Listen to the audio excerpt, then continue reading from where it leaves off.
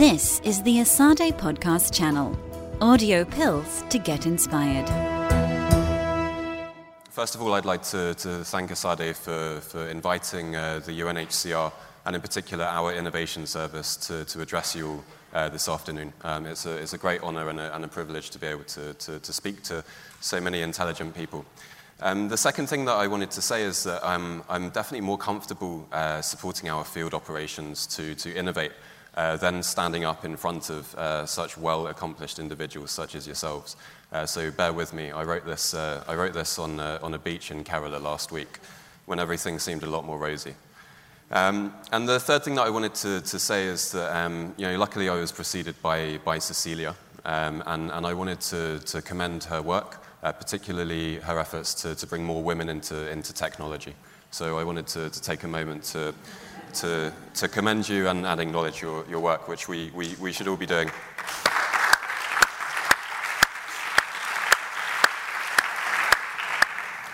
There's no doubt that the SDGs play a crucial role in galvanizing action to solve the world's most pressing problems. For UNHCR, this is no different. Of course, we work with tens of millions of the world's most vulnerable individuals. These are farmers, these are doctors, these are teachers, these are homemakers, these are students, these are people who own restaurants. They are societies, they are you, they are me, they are we. And so for us to have an entire day to talk about social innovation around the SDGs, I think is also commendable of Esade. And it's something that I wish we could see more of.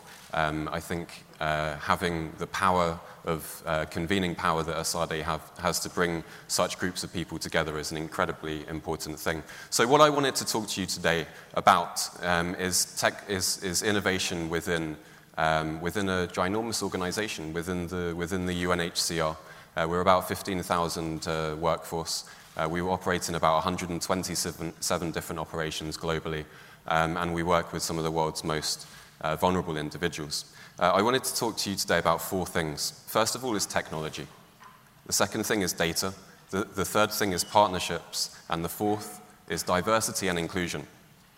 Many of the presentations that I've heard today touched upon the partnerships question. Many of the presentations and discussions that I listened to also touched upon technology. So I want to talk to you about how these have played a role driving innovation within a large international UN organization. I'll start with technology. Technology helps us to innovate, for sure.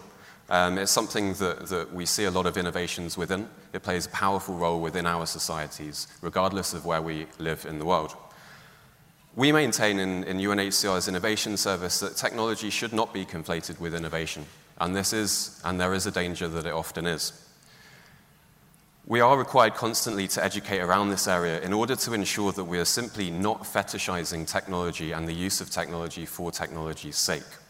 So for us, the link between technology and innovation can often risk undermining much-needed modernization efforts, or at worst, makes it okay that really quite basic technologies are not incorporated into the day-to-day running or operations of any given organization, including UNHCR. For example, the fact that we're still talking about how to use cell phone surveys into our work 10 years after the fact is, in my view, unacceptable.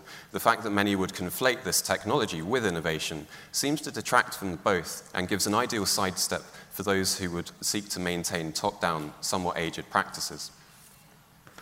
Secondly, many innovation that I see on a daily basis are systems innovations. They're process innovations. They're low-tech or no-tech innovations. They play a strong and effective role in some of the most remote areas of the world where, for example, there is little or no connectivity for refugees and host communities and those that seek to support them. There's no doubt that at the beginning of our team's history, we made plenty of mistakes and tried too hard to have a tech-driven approach. That often failed for the wrong reasons. Indeed, had I known in 2012 what I know now, I would almost certainly have fired myself. See, the thing is, when they ask you to start an innovation team in a large organization, they really don't necessarily know what they want. They want the ever-elusive quick win. They want the big impact. They don't necessarily want to invest huge resources at the beginning, and you have to prove relevance as soon as you can. So it's very easy to err into the tech solution. the thing that we can seemingly transplant from the outside into our operations, which are incredibly diverse, may I say, without consulting the end users, without consulting the wider ecosystem that needs to incorporate this technology.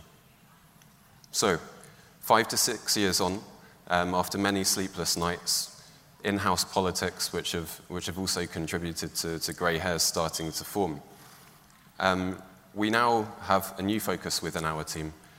We focus a lot on the competency and cultural building around innovation. We try to make innovation as accessible as possible to as many staff and partner staff as possible. We want people to understand innovation as a set of tools and methodologies, as an approach that can be used when applicable, if applicable, that can lead to scale if there is the right evidence to show that that innovation is effective and can be scaled at the level that we think it can. In addition to the caution around the many nuances between technology and innovation, I also wanted to share with you 3 other lessons that I've learned together with our team in the innovation service in Geneva and Budapest and Nairobi. And I think that these are all relevant for those of us thinking about social innovation in whatever organizations we're working with. Because innovation isn't a linear process. Innovation is this. It's cyclical, it's backwards, it's forward. You don't just go from identifying a challenge through to solution development, through to scale.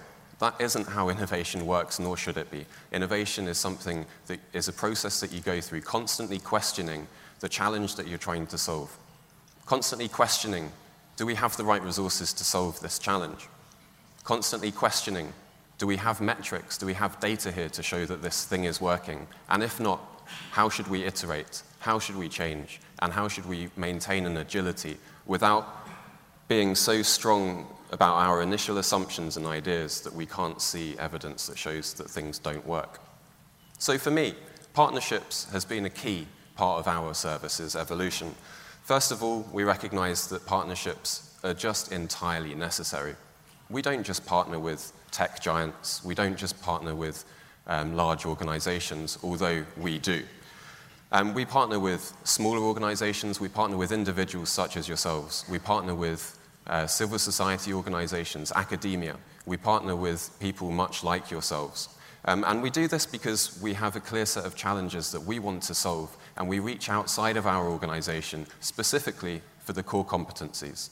The core competencies that we don't necessarily have within our organization, the core competencies that we together, as a whole of society, need to work together on, bring together to solve some of the challenges of some of the most vulnerable individuals in the world. Partnerships are key. This has already been acknowledged today. In my team, we work with around 25 partners external to our own. We work with big organizations such as the Vodafone Foundation. They've allowed us to look at connected learning in sub-Saharan Africa in particular. We have a project together with them called the School in a Box. This has been tested in DRC, it's been tested in Tanzania, South Sudan, Kenya, and so on and so forth. And we couldn't have done this without the funding, without the skill and the agility and the speed of the private sector. But the private sector must not be fetishized either. We must also recognize the role that civil society and grassroots understandings of issues have and can bring to our collective cause to improve the protection outcomes for refugees and other conflict-induced displaced populations around the world. Partnership is key, and without it, we leave innovation to be owned by a few organizations, and we allow those organizations to dictate what needs to be innovated and how it should be innovated. In many ways, we need to reclaim innovation from the large tech companies and make sure that we, on our own levels, in whichever organizations we work in, recognize innovation as this set of tools, as a set of methodologies that we can coalesce around as a whole of society. The second thing that I wanted to talk to you about is data, which sounds, or may sound, rather boring. For me, data is the next boundary for us in the humanitarian sector. First of all, to innovate around. We sit on gold mines of data. My own organization, again, operates in 127 different operations. We generate data now. Every second of every day, for years and years and years, we sit on a goldmine of data that we need to create and draw more insights from. This is true, and we will continue our work in that respect. But the second area that we need to work on, especially with data, is around our innovation processes in the humanitarian sphere. We need to draw on the data, we need to draw on the experiences of our colleagues in the field to better guide our innovations and to guide our iterative processes. We need a stronger evidence base in order for us to replicate where appropriate and where to scale when and if appropriate. Without the right data sets, and this doesn't need to be a heavy process, but without the right data sets and without the right evidence, therefore, decision makers cannot decide to drive bigger impact when it's appropriate and cannot decide when not to drive lower impact projects when it's absolutely not appropriate. The third thing, before I finish, that I wanted to speak to you all about today is diversity and inclusion. This is the most important lesson that I think we've learnt in our team in UNHCR when it comes to innovation. And I think when we talk about innovation, or rather effective innovation, we must also talk about an agenda of diversity and inclusion. When I say this, it isn't necessarily as obvious as it sounds. Or maybe it is, but not nearly enough is said or done on the subject, in my opinion. Our universal truth is that if we do not use diversity and inclusion to drive our innovation efforts, then we have missed out on a massive opportunity to do more good with more people and for more people. Our team does not own innovation within UNHCR, and I would argue that any innovation team globally should not try and own the innovation process, but rather it seeks to make it more accessible as possible for as many staff as possible, and in smaller organizations perhaps to a larger constituent or community in which we work. This includes those working in distant operations for us, in emergencies such as in Bangladesh that we see ongoing currently, and in those operations closer to home, for those working on the Aegean Islands in Greece. Perhaps our biggest asset is the diversity of our organization. The 15,000 staff that work in 127 operations, serving tens of millions of refugees and displaced people, equates to over 256 languages spoken on a daily basis. That's a lot of brains we can tap into, with a huge diversity of experiences and of background, but most importantly of thought. And that, in my opinion, is the largest boundary that we will need to overcome as a humanitarian community if we're going to make innovation a center part of our responses, in emergencies right the way through to durable solutions. Innovation is often equated with younger, white males from Northern Europe and North America, and this is not the way that things should be. Innovation is often understood not as an approach, but is often equated with technology, and by association is equated and linked very strongly with young white males from Europe and from North America. And this is not the way that innovation should run if we're to make it as accessible and to drive innovation and impact at the scale that we need as a world, in my opinion. Drivers, administrative staff, program officers, human resources officers have very different approaches to solving problems that are often occluded by the so-called expert opinion. The second area that I mentioned was inclusion. Innovation cannot be owned by the innovation service, or a select few for that matter. To that end, innovation becomes much more akin to a movement within and across organizations. Rather than merely a technical expertise, for this to happen, we will also need to be bolder and more certain of our actions and our aims. We need to include the naysayers, the anti-innovation camp. Otherwise, we're in danger of falling into the trap of speaking only with our own echo chambers. Those who already see the value of innovation, those that will perhaps uncritically at times just say yes. Speak to those who you know will not agree and will offer criticism and critiques from the offset. Actively engage them. Talk to them about your innovation, your idea, your process, and find out why it won't work, because it probably won't in the beginning. Bring their voices into your innovations and bring their voices into your innovation process. Get into their running lane and speak their language and bring them on board as you go. Doing so will create an inclusive approach to innovation that will ultimately likely lead to better and more sustainable innovations. We almost need to reclaim innovation from the innovators.